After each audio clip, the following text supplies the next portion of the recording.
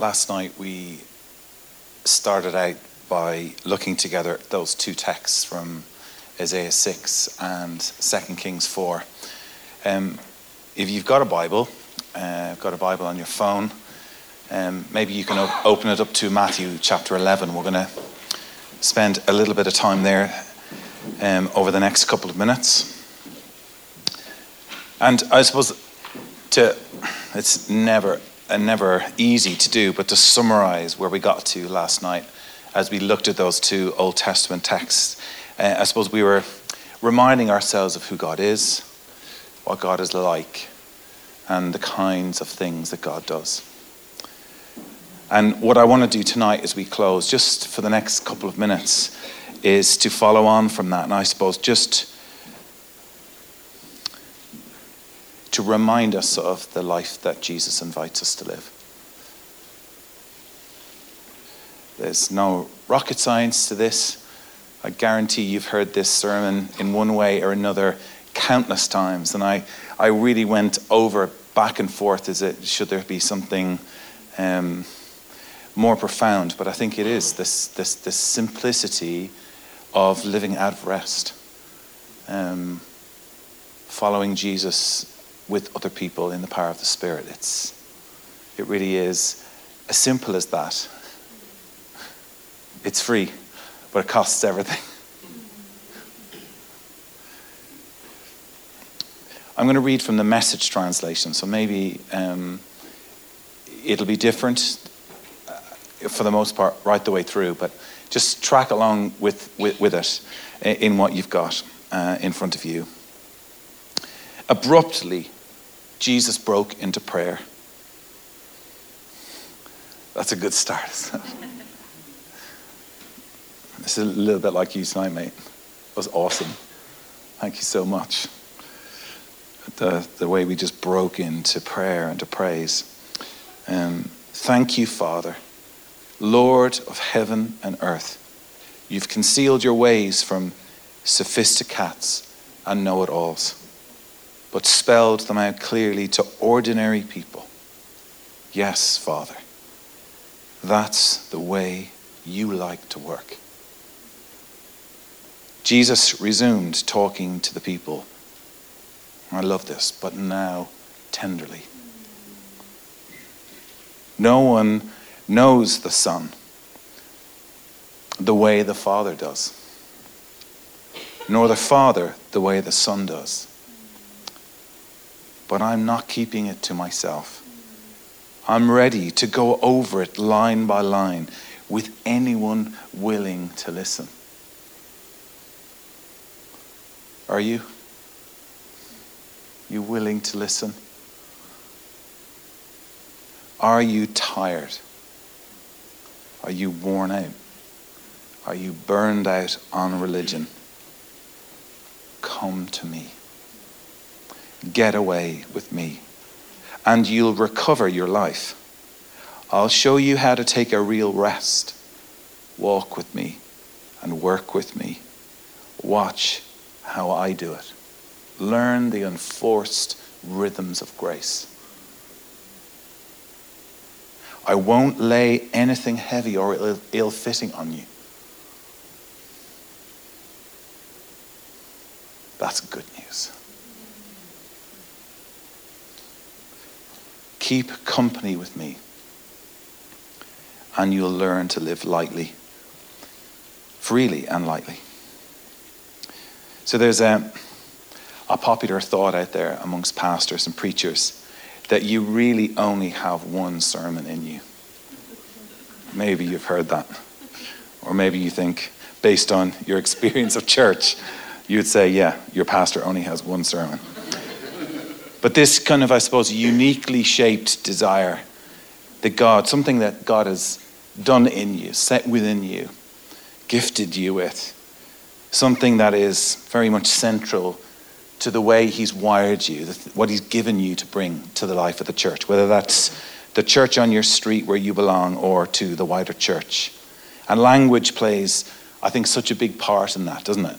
How we kind of connect with certain messages or not.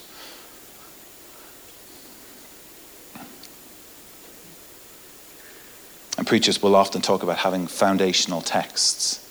That's why I'm in ministry. Or that moment where I came back to faith. That was the text that was read from the front. Well, the text that I just read for us from Matthew 11 is one of those texts for me. It's like right at the top with Isaiah 61. They're all jostling for position.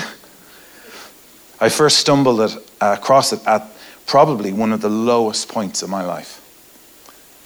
We just handed our notice in. It was pretty much in the middle of a breakdown. Moved to another country. Had to say goodbye to our family, our friends. And we had to move to London. It's a great place when you're hiding and in need of healing. Thank God for that place and for those people. It was, I'm going to be really honest for a second, one of my guilty pleasures is long lost families. Do you ever watch that show? Do you know what I mean? You know, they kind of track through different people who've been separated from people, a sibling or a parent. And there's always that moment towards the end of the episode where people who've been almost like on hold or waiting for this other their whole life, and they see each other in the flesh and they hold each other and they just sob. You hear all these sounds coming out of people as they connect with a sibling that they didn't know they had, but then they find them and they just hold on to each other almost desperately.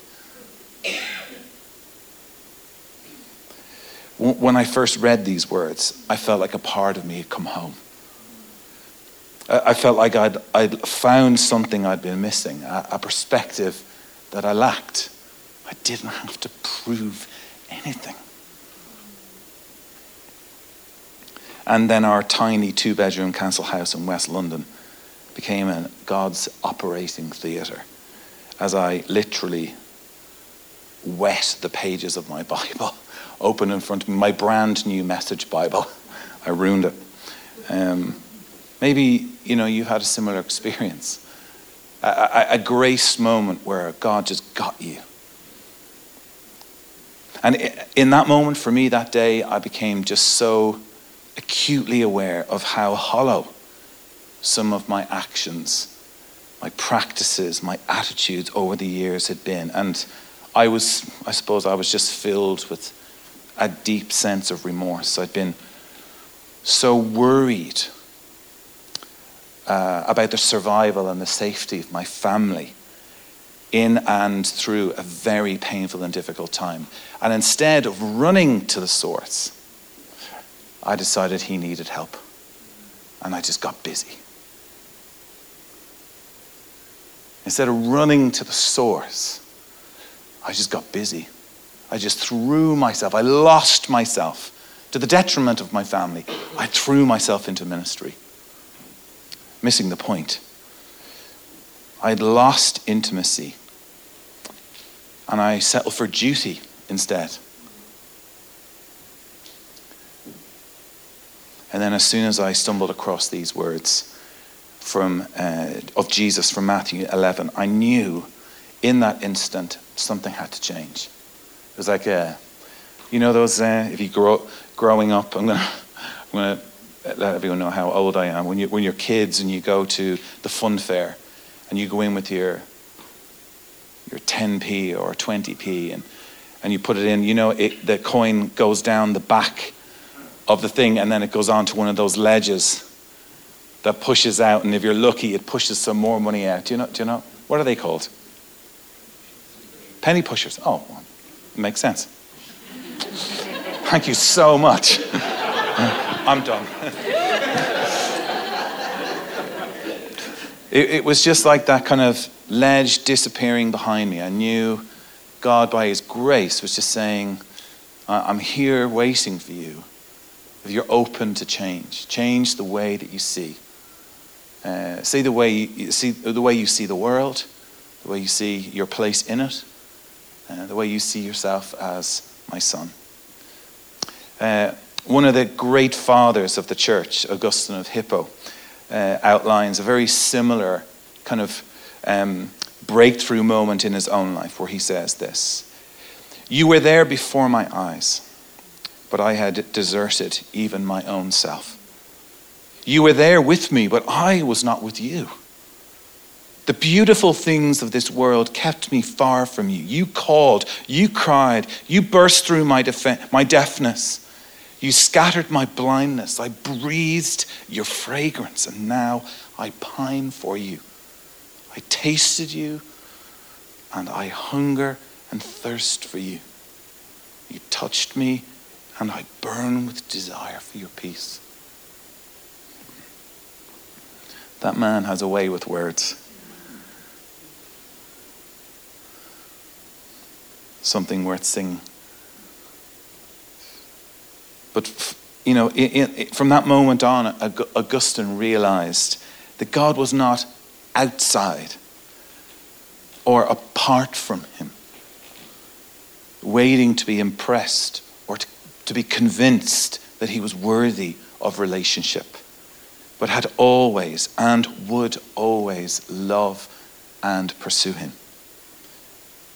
I had in my West London experience, I had really almost lost total grip on the greatest treasure of all, the love of God and his vision of life as a beautiful partnership with him.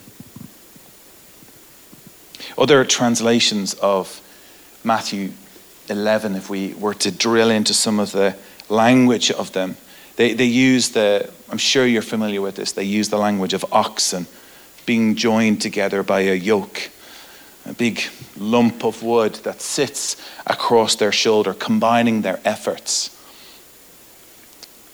to make this very same point. In all the years of being told that there was a call on my life, and I'd really resonated with that and felt, yes, and we would host meetings as we'd have visiting speakers, and they would all come in and identify God's call in my life, even if they didn't know, and they'd encourage me and prophesy over me. And they told me that God wanted to use me. But slowly but surely over the years, that thought had become quite distorted for me. Because I think the language, the longer I reflect on this, of being used, isn't actually all that helpful. Now, that's just where I'm coming from, guys, okay? Take that home and pray it through. Talk to your pastor about it, maybe, your worship leader. I don't think God uses us. He's not in this to see what he can get out of you.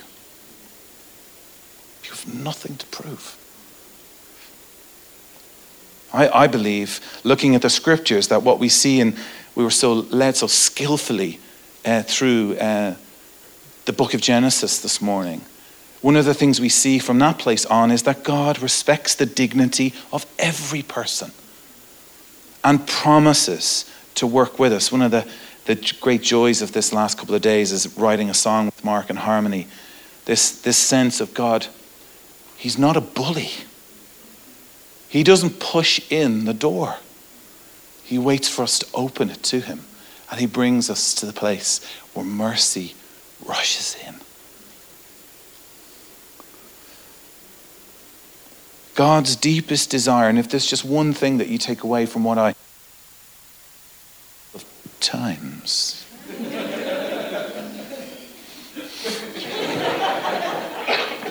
Get out, devil. God's deepest desire is to draw each of us into a partnership with him. If you're up for it, that's what he wants. He wants us to join in all that he's doing as he makes all things new. He doesn't have to. He chooses to because he loves us. We're worth it. Come to me, Jesus says.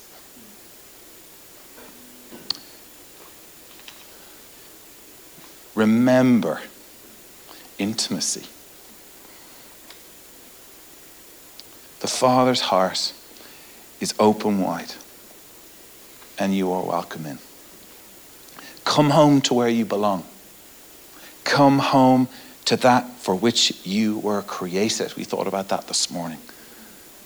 This isn't just some random home truth that the church needs to kind of be reminded of from time to time. It's a way of life. Come home to intimacy is the beating heart of the gospel. Come home. Come home to where you belong. Come home to that for which you were created. Walk with me. Work with me. Learn the unforced rhythms of grace. I won't lay anything heavy or ill-fitting on you. Keep company with me and you'll learn to live freely and lightly. In those moments, all those years ago in our kitchen in West London, I found my sermon. That's it. That's the gift I want to bring to the church.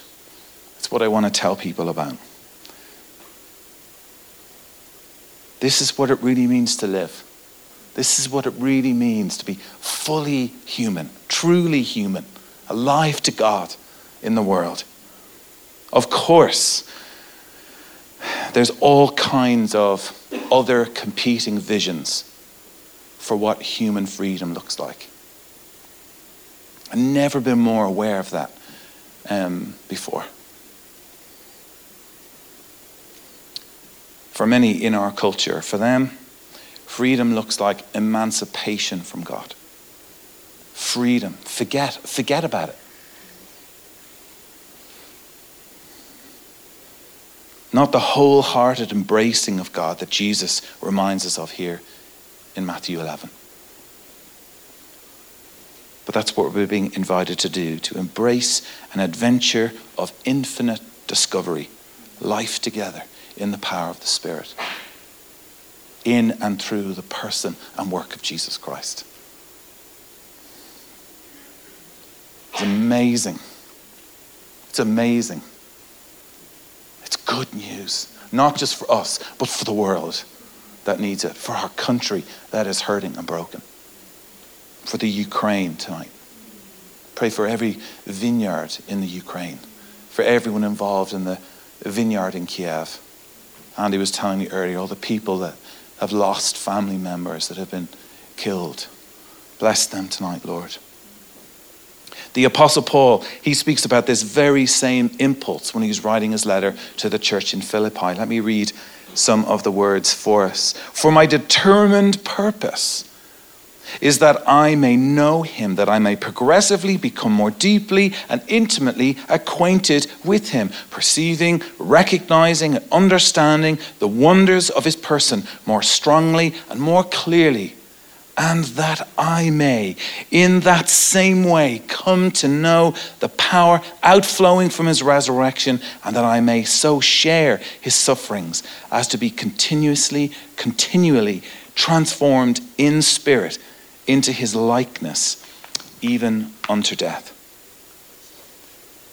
Just take a moment, just glance over those key phrases. See what's standing out to you. Just turn them over in your mind. That I may know him. Progressively become more deeply and intimately acquainted with him. Perceiving, recognizing, and understanding the wonders of his person. Being transformed. Paul's determined purpose was to embrace God in the same way that Jesus had envisioned it. What about you? What about us? Are you up for this adventure of infinite discovery? Are you up for the adventure of the kingdom of God? How can we answer God's call to cultivate intimacy with him? How can we draw near to him or abide in him? What might it look like for you to keep company with Jesus over the coming weeks and months? How do we learn the unforced rhythms of grace? as we close, I want to just remind you of one more thing. God's invitation to keep company with him.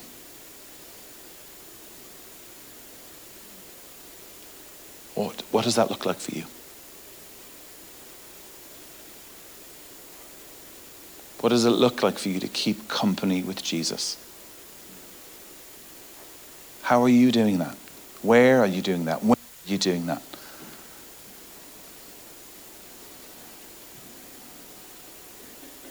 And I want to remind you that it's in and from that place of intimacy that we find rest for our souls, which in turn, I believe, enables us to live resilient lives of faith in the world around us. Have we forgotten intimacy?